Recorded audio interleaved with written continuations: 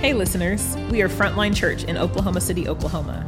You are about to listen to a sermon from a Sunday gathering at our downtown OKC location.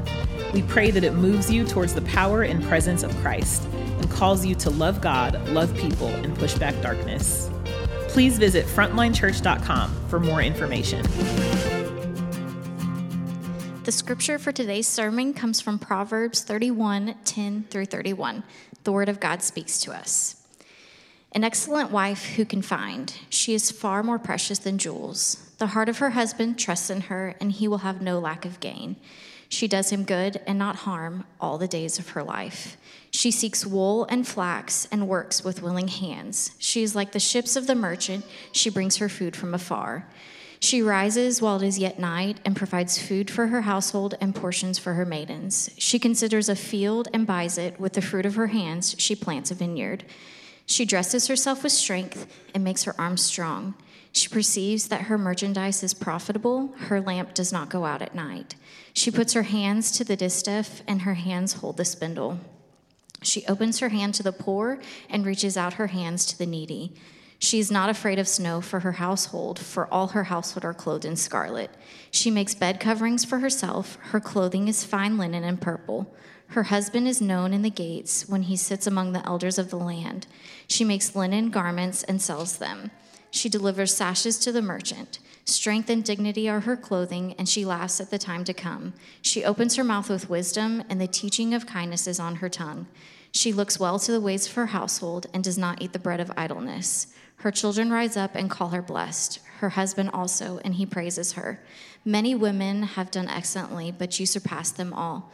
Charm is deceitful and beauty is vain, but a woman who fears the Lord is to be praised. Give her of the fruit of her hands, and let her works praise her in the gates. This is God's word to us. Amen. Thanks, Leah. Good morning, guys. How you doing? It's good to be with you guys today. If we haven't met yet, my name's Josh Kouri. I'm one of the pastors here. And before we dive into this and talk about Proverbs 31, I just want to commend a couple of things to you guys for you to pray. This is a really busy season in the life of our church in terms of international mission and international partnership. We believe in planting and strengthening churches locally and globally. And for the next few weeks, we're going to have teams going all over the world. And I would love for you guys to just make a note in your phone, mark that down. Maybe at 12 o'clock every day, you guys could just take a couple of minutes to pray for the teams and pray for the churches that they're serving. My buddy Kevin Cawley and Jeff Nine, they left today to go to India to be with Cornerstone Mumbai. So pray for those guys. That's a fruitful team. And then Thursday of next week, Nancy and I are going to head to Liverpool to spend a week with our family of churches that we run with over there. That's going to be a really rich but intense, busy week. And then in the next week, both Dylan Bird and Kouri Farringcamp are going to get on a plane and go to Kenya to do relief and development work, and also hopefully start thinking about planting a church among refugees there. So if you guys would just pray for those teams and pray for the work of God globally and locally, it would be a huge blessing. Now, I'm going to pray for you, you pray for me, and we'll dive in. Father, we thank you that you're at work all over the world. We thank you that you're at work in obvious, big, and visible ways. And we thank you that you're at work in hidden and subtle ways. We thank you that you didn't go to sleep last night, that you sustained the entire universe. We thank you that you're good and you're faithful. And I pray today, Lord, that you would give good gifts to your sons and daughters in this room. God, I pray as we wrap up feminine virtue, that this would be a moment where my sisters would be bolstered, encouraged, strengthened, energized by the grace of God in Jesus, both married and single, young and old. God, would you give them gifts today to finish the race in faith? Pray for all my brothers today, Lord, that you would help us to grow in appreciation for our sisters. Help us to grow in faithfulness. Help us to grow in being supportive, godly men that honor the women around us and treat them with dignity and respect. And we thank you, Lord Jesus, for the ways in which you're demonstrating your glory, your goodness, and your beauty through the women of our church. So meet us today and feed us. And we ask all this in the name of Jesus. And everybody said, amen. So if you're new today, this has been a really rich 3 weeks in the life of our church, starting with a women's conference a few weeks ago. And then for the last 2 Sundays, we've been talking about ways in which God manifests his glory and his beauty through womanhood.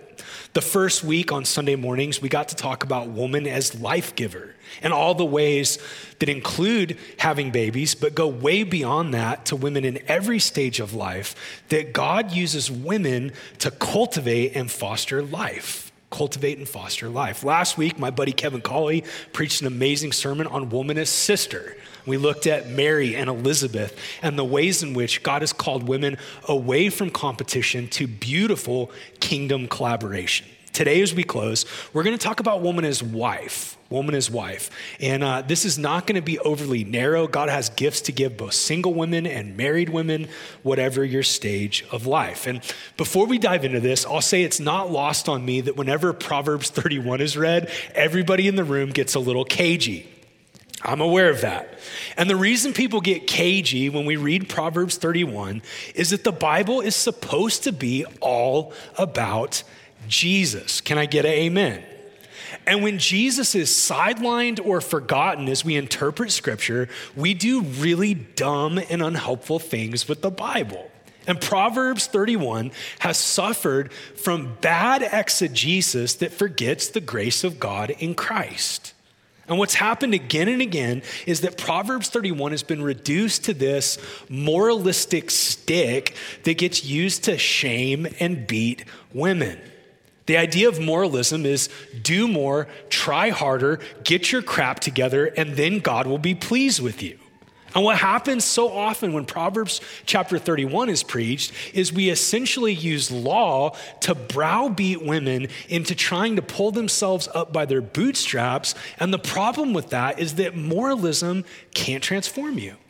It can't save you. It can't offer hope to you. Moralism is not the good news of the grace of God in Jesus.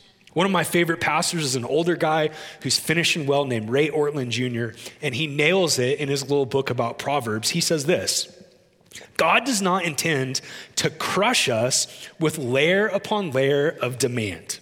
He intends to help us. And the book of Proverbs is practical help from God for weak people, just like us who are stumbling through daily life. It's his counsel for the perplexed, his strength for the defeated, his warnings to the proud, his mercy for the broken. The book of Proverbs is the gospel. It's good news for the inept through the wisdom of another. It's about grace for sinners. It's about hope for failures. It's about wisdom for idiots. This book is Jesus himself coming to us as our counselor, as our sage, as our life coach. The book of Proverbs is pointing to Jesus, the wisdom of God made manifest in the flesh. Now, in addition, when we marry moralism with the current modern view and takes on women, things get even darker. The message of modern culture to women is that you should have it all. You should have it all right now. You should have it all in perfect balance, and you should look like the current standard of beauty while you're doing it. So we twist the Proverbs 31 woman into a girl boss who's buying vineyards, rising early while also keeping the lamp burning all night, running a homeless ministry, a textile business, a women's ministry, posting recipes to Instagram, homeschooling her kids, keeping it hot in the bedroom, all while going to the gym and getting swole. Right? And it's no wonder that when I sat on the front row and felt the gasp in the room when Leah read Proverbs 31, that if that's the way that you see this part of the Bible, it's like, thanks, but no thanks. That's a hard pass. See, friends, listen, Proverbs 31 is the A to Z of redeemed womanhood. It's literally, in the Hebrew, an acrostic poem that goes from A to Z, highlighting the redemptive glory of God in a woman's life throughout the course of a lifetime. No woman at any one stage of her life is going to do all these things in perfect balance. This is about a lifetime of following Jesus and giving your life away. And I'll just prove that by two quick things. Nobody in the room that has a 3-year-old has ever heard the 3-year-old rising up to call mom blessed, right? We had a very articulate 3-year-old. She could tell us what she thought. She was thankfully exceedingly cute, but not one time did she get up in the morning to heap praises on her mom for mom's faithfulness. 3-year-olds don't do that. 3-year-olds are terrible, selfish, cute people. In addition, newlyweds that get married in their 20s don't have a husband that's serving as an elder in the gates of the city governing the land. This is a picture of God's faithfulness over time in different stages of life. So ladies, today, what I want you to get is that Proverbs chapter 31 is an invitation from God. And more than just an invitation, Proverbs chapter 31 is permission from God to actually have more faith and more vision for a lifetime of being shaped by the love of God in Christ. So that with his help, you can use all of the gifts that he's given you, all of your talents, all of your creativity, all of your intellect, all of your passion, all of your burdens to be poured out as you bless and build and worship, fostering an outpost of God's kingdom in whatever domain God's given you, married or single, throughout the course of your lifetime. It's a beautiful thing. So today what we're going to do is look at three things. We're going to look at the Proverbs 31 woman through three lenses. We're going to look at her mission, we're going to look at her fruit, and then we're going to look at her source. Where does all this beauty and goodness come from? Let's start with her mission. Now, this is really interesting. It's something that I didn't know until about 3 years ago. Proverbs 31 is actually a hero poem that's written like Old Testament celebrations of martial exploits in battle. In both the content of Proverbs 31 and the structure of Proverbs 31, it mirrors ways in which people wrote to celebrate heroes who led the armies of God into victory, guys like David and Saul and Jonathan. Let me show you just a couple of things that are really interesting that get lost in some of our translations. Look at 31 verse 10. It says, an excellent wife who can find. Circle the word excellent, and off to the side, write valiant. The word translated in most of our Bibles as excellent is closer to the word valiant, which connotes courage and strength and bravery in the service of others. And in verse 11, when it says the heart of her husband trusts in her, he will have no lack of gain, that word gain is more literally spoils. So here's a valiant woman who's actually raiding the kingdom of darkness and bringing the spoils of war back for the blessing and the benefit of her domain. And look at Proverbs 31 verse 15. This one's really weird. It says, she rises while it's at night and provides food for her household and portions for her maidens. That doesn't seem like a big deal until you realize that a lot of interpreters are scared to interpret food as it's more accurately interpreted, which is prey. This is a picture of a woman who's literally bringing prey back for the blessing and benefit of her family. One Hebrew scholar, Al Walters, puts it like this: the valorous wife is a heroic figure used by God to do good for his people. Just as the ancient judges and kings did good for God's people by their martial exploits. Now I want you to pause for just a second and give me permission to take us somewhere really weird for just a couple of minutes. If you've read the Old Testament, there's two books that are really similar but also really different. If you read 1st and 2nd Kings, it kind of reads sort of like Saving Private Ryan. It's got parts of it that are hard to watch. It's got a lot of highs and lows and sin and destruction. It's an R, but it's like a soft R, all right? You might let your 13-year-old watch it. But if you turn to the book of Judges, it's less like Saving Private Ryan, and it's more like Quentin Tarantino's Inglourious Bastards. It's incredibly uncomfortable to sit with the book of Judges. And in the book of Judges, chapter 4, there's this really weird thing that happens that I think God included in scripture to actually shape a different vision for what it means to be a wife and what wives do for the blessing and benefit of others. See, here's what's happening. The Canaanites, led by their king and a general named Sisera, for 20 years are using their superior military might to oppress the children of Israel. Now, it's because of Israel's sin, but God hears their cries for mercy and deliverance after 20 years, and he does something really interesting to rescue them. Let me just read it to you quickly. This is Proverbs 4, verse 17. But Sisera fled away on foot to the tent of Jael, the wife of Heber the Kenite, for there was peace between Jabin the king of Hazor and the house of Heber the Kenite. And Jael came out to meet Sisera and said to him, "Turn aside, my lord. Turn aside to me. Do not be afraid." So he turned aside into her tent. And she covered him with a rug. And he said to her, "Please give me a little water to drink because I'm thirsty." So she opened a skin of milk and she gave him a drink and she covered him. And he said to her, "Stand by the opening of the tent. And if any man comes and asks you, 'Is anyone here?' say no." But Jael, the wife of Heber, took a tent peg and she took a hammer in her hand. Then she went softly to him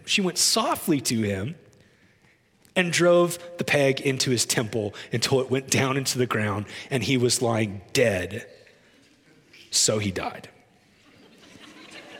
And in case you think that this is like bad news for the people of God, Judges chapter 4, verse 23 says that on that day, God subdued Jabin, the king of Canaan, before the people of Israel. Now, ladies, I'm not in any way suggesting that like Jael should be your life verse. I hope we don't get like Jael tattoos in our church. But here's what I am suggesting. What God does through Jael is a powerful prophetic picture of a wife who's using feminine strength and culturally feminine tools to push back darkness and to follow God on mission. Think about what happens here. She uses hospitality. She welcomes this guy in. She covers him up. She provides a place of rest. He says he's thirsty for water. She goes above water and offers a symbol of nurturing and motherhood. She gives him a skin of milk to drink. And then she takes a spike and a tent peg. And this is really interesting because for her particular culture, the gender division of labor for nomadic people had the guys usually tending flocks out in the wild while the ladies were responsible to tear down tents. That hammer and that spike would have been something that she used as a wife and mom literally thousands and thousands of times. And then you have this crazy tension between her coming to him with softness, but through a course of a lifetime, she's developed strength and tenacity where she's able in softness to approach, but in strength to drive the nail through the guy's head into the ground. This story is weird, it's exceptional, it's not appropriate for VBS with elementary kids. I'm aware of all that. But it also reminds us that we've actually developed a really anemic vision for what it means to be a wife and what it means to be a husband. And the Bible says, where there is no vision, the people cast off restraint. And there's a thing that's happening all around us, both in the church and outside of the church, where we lack vision for what it means to be in the covenant of marriage, and therefore we throw off restraint when things get hard. Most of us have been shaped by a vision of marriage that's reduced to two things. It's about what Mary Harrington calls big romance. It's this weird fantasy idea that the one exists, your soulmate, and if you find the one, they're gonna unlock all of the keys to happiness in your life. It's the Jerry Maguire myth. You complete me. And big romance sells people through all kinds of different ways on this idea that marriage exists for the end of happiness alone. Now, don't get me wrong, like God's the one that invented romance. Read the Song of Solomon. It's a celebration of love between a husband and a wife and mutual delight in one another. But romance can't be the foundation of your marriage. That's a weak vision because if you've been married any longer than your honeymoon, and if your honeymoon was 3 days or longer, you've realized that if you're stacking all your hopes on completion, salvation, and happiness on your spouse, you're gonna be left empty. In addition, we kind of combine with big romance the idea of economic partnership. I don't think it's a good thing that Americans in our vernacular have kind of gone away from spouse to the idea of partner. It's a consumeristic way of looking at marriage. It's that marriage is an economic partnership between two people. We're sort of going to stack our ladders on each other, and that's the point of marriage. It's romance and happiness and a little bit more financial security. And again, like, God's not opposed to financial security. God's for husbands and wives collaborating together so that hopefully by his grace, you could even leave a blessing and an inheritance to your kids and grandkids. That's all great. But if that's what we think the mission of marriage is, you're never going to understand Proverbs 31. That's a hero poem celebrating a woman pushing back darkness through the vocation of being a wife. See, in the very beginning, Genesis chapter 1, God has this really big mission to fill the earth with his glory, to spread his justice and his beauty and his goodness. And to accomplish that mission of filling the earth with his righteousness and glory, he doesn't build a 501c3. He doesn't launch a corporation. He creates a man and he creates a woman. And the Bible tells us that before the creation of Eve, Adam's trying to carry out the mission of cultivating and keeping the garden. He's naming the animals. And God says repeatedly, it's not good for him to be alone.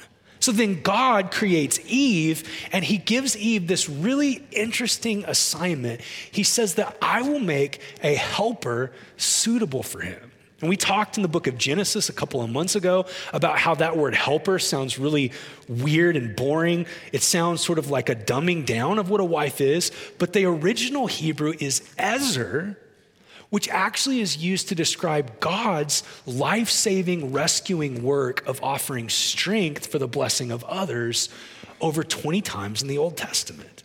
The idea is that she's going to be this ezer, this help, who corresponds to him in ways that are equal but different, and therefore together they're going to collaborate to fill the earth with the mission of God. And after the fall, when sin enters in and death and brokenness, Proverbs 31 is this reminder that God has the power to redeem and rescue marriage in such a way that it can be about the mission of God, not just simply building a kingdom of self. And Proverbs 31 is pointing beyond itself to the ultimate meaning of marriage, which is Jesus and his church. So listen, Proverbs 31 is first and foremost trying to offer ladies in our church a bigger vision for what it means to be a wife. It's not just about sort of passing your time or simply fulfilling culturally mandated roles. Being a wife is about participating in the mission of God and helping in the domain that God's given you to carve out an outpost of God's kingdom. It's a way in which God wants darkness to be pushed back. Now, this leads us to the second thing. We got to talk about her fruitfulness, because the particular activities of the Proverbs 31 woman could not be more foreign to you and me. We have textiles and vineyards and maidservants and linen and purple and city gates and tons of stuff in Proverbs 31 that looks absolutely nothing like post-industrial OKC. The only way you could sort of approximate this life is if you're independently wealthy and you buy a commune, right? That's not most of the lives that we're living in the room. So what we have to do is let's get bogged down in the particular activities of this wife, and we have to zoom out to ask another question. What's the fruit that this woman is bearing through her relationships and through her labors? And I want to give you a few things to think about that are really beautiful. The fruit of this woman, first and foremost, is that she's actually carrying and bringing life to beauty all around her. This includes her economic work, her relational work, and her spiritual work. She's cultivating the kind of soul-awakening beauty that points people to the beauty of God. Proverbs chapter 31, verse 30 says, charm is deceitful and beauty is vain, but a woman who fears the Lord is to be praised. She's doing this work to beautify relationships and beautify domains, beautify spaces. It includes linen and purple and scarlet and all kinds of things around her that she enriches with beauty. But at the end of the day, all of that beauty is the overflow of an inner beauty where a person has encountered the beauty of God. And in our porn-drenched plastic culture, like we just have an anemic understanding of beauty. We don't understand how important beauty is, what God's trying to do through beauty, that he created the world not gray and drab, but he created the world to have his fingerprints all around it so that when you see a sunset, when you look at the Pacific Ocean, when you walk through a forest, when you hear a beautiful piece of music, all of that is designed by God to not terminate on the beautiful thing so that we worship creation instead of creator, but all of the beautiful things in this world exist because God, the fountainhead of beauty, created them to point to him so that we could see a glimpse of him and be satisfied in his beauty. This is not just about aesthetics, this is about theology. When the psalmist says, taste and see that the Lord is good, he's proclaiming the beauty of God, that God should be experienced and enjoyed as the ultimate beauty.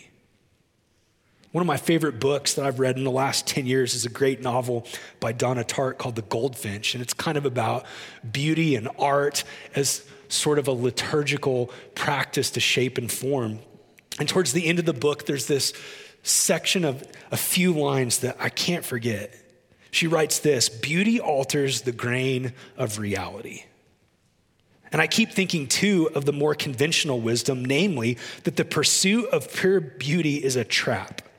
A fast track to bitterness and sorrow, that beauty has to be wedded to something more meaningful.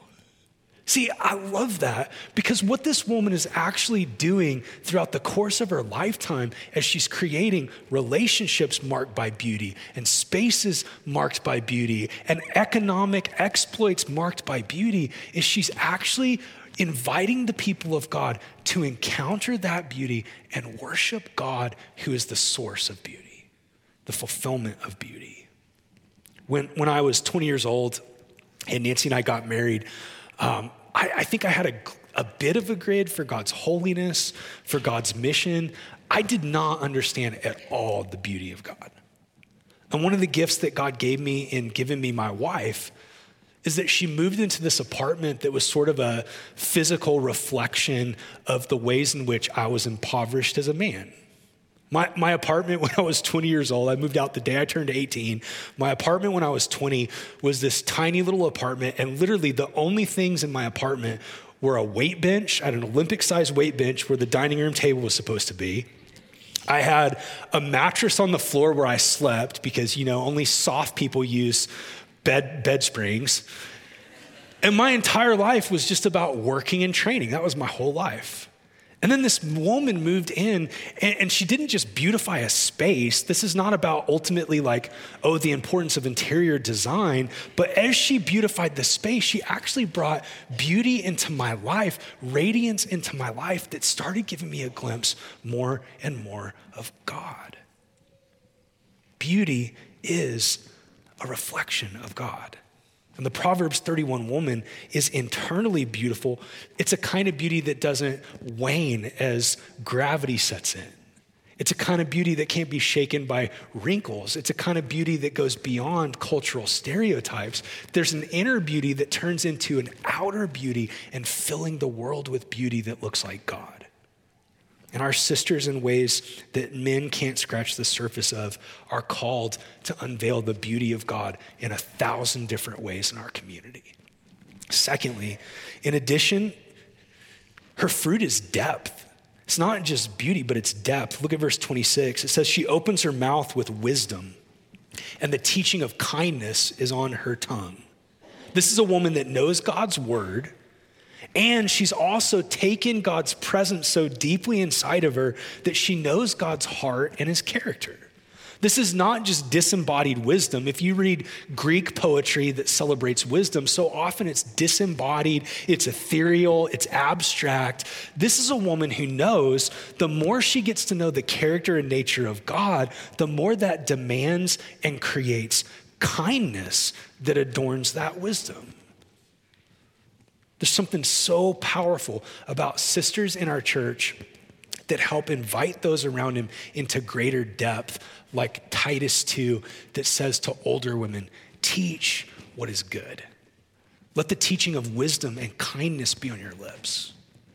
A woman who knows who she is, a woman who's not striving, a woman who's at rest in her relationship with God is invited throughout the entirety of Scripture to do the kind of practical, embodied teaching and modeling of wisdom that adorns wisdom with kindness and with grace, that helps us experience and see more of Jesus. Thirdly, the third kind of fruit is communion. Communion means relationship or fellowship. The New Testament word for communion is koinonia. It's this beautiful thing that reflects the love of the triune God that's accomplished through the finished work of Jesus.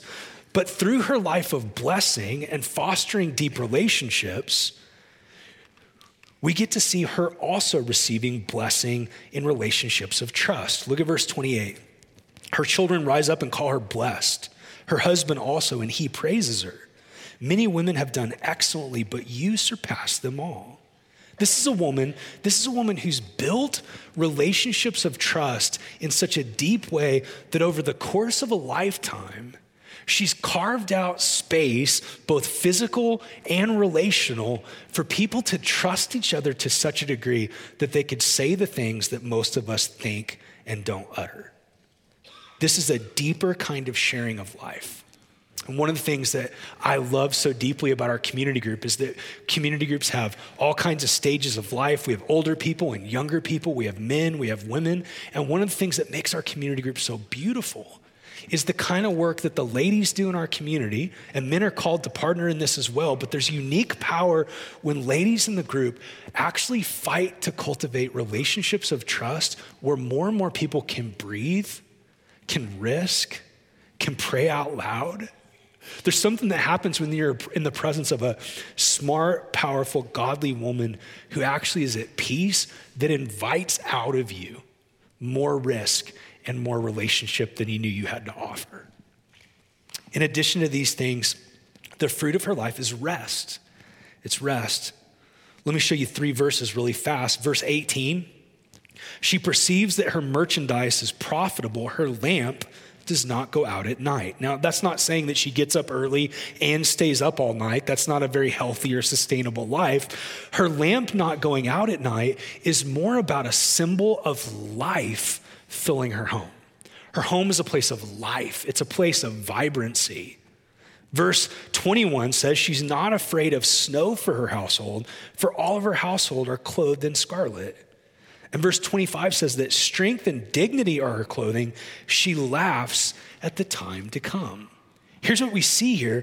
The lamp and the warm clothing and the laughter in the face of the future are all pregnant with peace, stability, and warmth. This is a woman who's receiving the grace of God, and as she receives the grace of God, she's actually working to push back darkness by bringing peace and rest to the world around her. When you read Genesis chapter 2, before the creation of Eve, there's something laborious and incomplete about Adam's days. He's trying to garden, he's trying to keep, he's naming animals. Sin hasn't yet entered in, but God says it's not good for you to be alone. And God takes a rib from his side. He fashions the rib into a woman. He brings the woman to the man. The man breaks out into the first bit of poetry. And you get this sense that the first time that Adam sees Eve, he actually experiences a deeper fullness of what it means to be home. That points to something way bigger than just marriage. It points to the kind of communion that we were created for in God through the work of Jesus to bring us into rest. And then the last kind of fruit is mercy. Mercy. Look at verse 20. It says that she opens her hands to the poor. She reaches out her hands to the needy. I love this. This is such a powerful picture that she's received the kindness of God. She's walking with God in communion. And the overflow of that is not just the blessings of beauty and rest and communion with those that are in her immediate domain, but the overflow actually spills over the walls of her home into those that are needy and broken on the outside. Now, as we close, how is this possible, let alone sustainable? Like, I would hope that even if you don't perhaps agree with all the things I've said, that when you think of those different areas of fruit, my hope is that everybody in the room is like, yeah, that would be good if we had more of those things in the world. More beauty, more communion, more rest, more mercy. What's this woman's source? Where does this come from? And I want to show you two verses that get us to the core of her power and her motivation that lead us right to the cross of Jesus. Look at verse 17. It says, she dresses herself with strength and she makes her arms strong. Now, it's easy to read that and sort of have a Western view of the kind of strength as her working herself up to just try harder. Almost like this is a feminine version of David Goggins, just stay hard, put out, get after it. But actually, when it says that she clothes herself with strength, that's language that we find all over the Old Testament. We find it in the Psalms. We find it in David, who after getting beat by their enemies, goes off by himself. And the Bible says he strengthened himself in the Lord. What this is telling us is what we started with week 1, Friday night, when Leslie Poe got up and talked about union with Jesus. The strength that she's clothing herself in is not just the power of positive thinking. It's not just motivation. It's actually receptivity to the grace of God, being clothed in the power of God so that even when she runs dry, she's able to receive help in her weakness that glorifies God. This is a woman who is communing with God, who's communing with God, whose source is God, whose life is God. And verse 30 even helps us flesh this out more. It says, charm is deceitful and beauty is vain, but a woman who fears the Lord is to be praised. It's amazing that the book of Proverbs starts with wisdom personified as a woman calling out to the foolish to gain wisdom by fearing God. That's where Proverbs begins. The beginning of wisdom is to fear God. And Lady Wisdom is calling out to fools, fear God. That's the beginning of wisdom. And then we get to the last chapter of Proverbs, and wisdom is now embodied in a real woman who fears God as the beginning of wisdom. This is to love and treasure the will of God. This is to want to be in the presence of God. This is wanting God more than you want anything else. This is God for her being more important than being a wife, more important than being a mom, more important than all of the things that she's doing with her hands. To fear God is to want to be with God and like God and know God more than anything. And all of that is fulfilled 2,000 years ago when Jesus shows up in the flesh as the wisdom of God incarnate, to actually bear in himself all the ways that we've broken God's law, all the ways we're foolish and selfish and prideful, all the ways in which we deserve wrath and condemnation. Jesus takes all of that on the cross, and upon rising from the dead, he offers to us his clothing of righteousness, alien righteousness in which all the law is kept. When Jesus ascends to the right hand of the Father, the Spirit of God is sent from on high so that anyone that trusts in Jesus would be empowered from the inside out to actually be wrapped up in the fullness of Jesus. It's amazing to me how many times in the Bible we're introduced to women at wells. Again and again, Old Testament, New Testament, there's women in wells all over the Bible. It's this really powerful picture of women knowing where the source of life is, going to the source of life, and as they partake of the source of life, offering that life to others. The Proverbs 31 woman is not like some shallow, self-help, try harder story about you doing it on your own. The Proverbs 31 woman is just a picture of what it looks like to be a woman at the capital W well, who's so receiving the life and the presence and the love of God that she's able to bring beauty and peace and relationality to the world around her. So today as we close, before we come to the Lord's Supper, let me just say a couple of things to my single sisters in the room. You don't have to be married to be a woman at the well. You don't have to be married. You don't have to be married to bring beauty to the community that God's put you in. You don't have to be married to have your life shaped around mercy. You don't have to be married to clothe yourself with the strength of Jesus to build communion with those around you.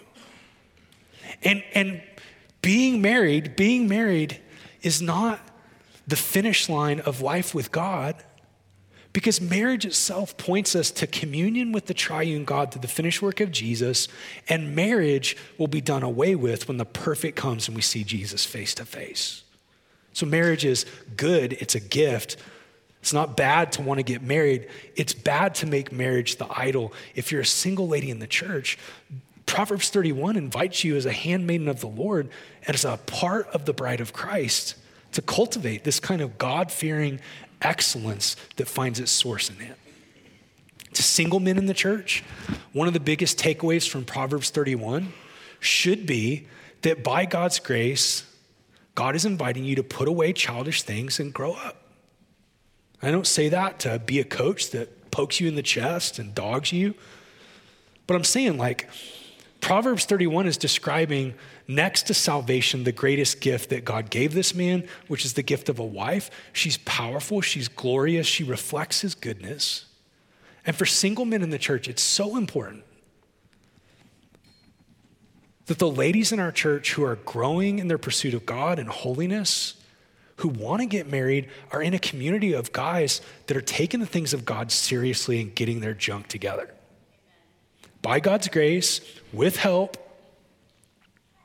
Every time I talk about marriage, I have so many godly single women in our church that are sad and frustrated.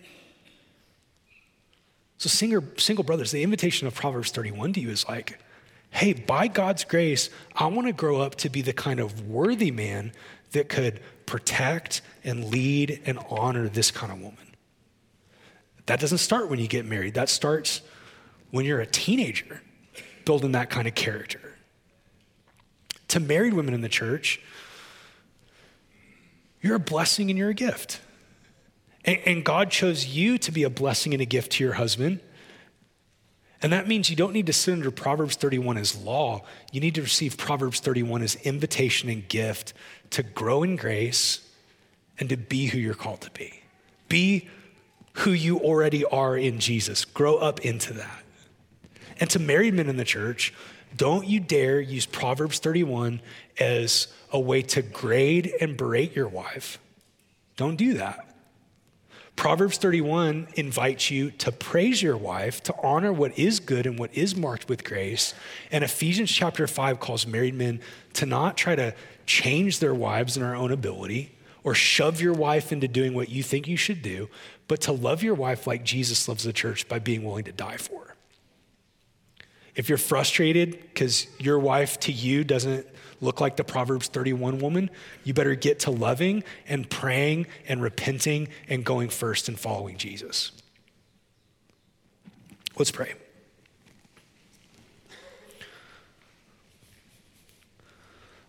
God, we just thank you. We thank you that you love us. We thank you that you love to help us. Thank you that you haven't left us on our own. You haven't left us orphans. Thank you that the Spirit of God is here. Thank you that you offer repentance and faith. Thank you that you offer transformation. Thank you that we're not left down here trying to figure out how to be human beings on our own. We thank you for the riches of Jesus's perfect and pure righteousness that's credited to us by grace. And we pray that that grace would stir us up to love and good deeds, that we would grow. As we come to this meal, would you feed us, nourish us, and lead us out of here on mission between Sundays? In Jesus' name, amen.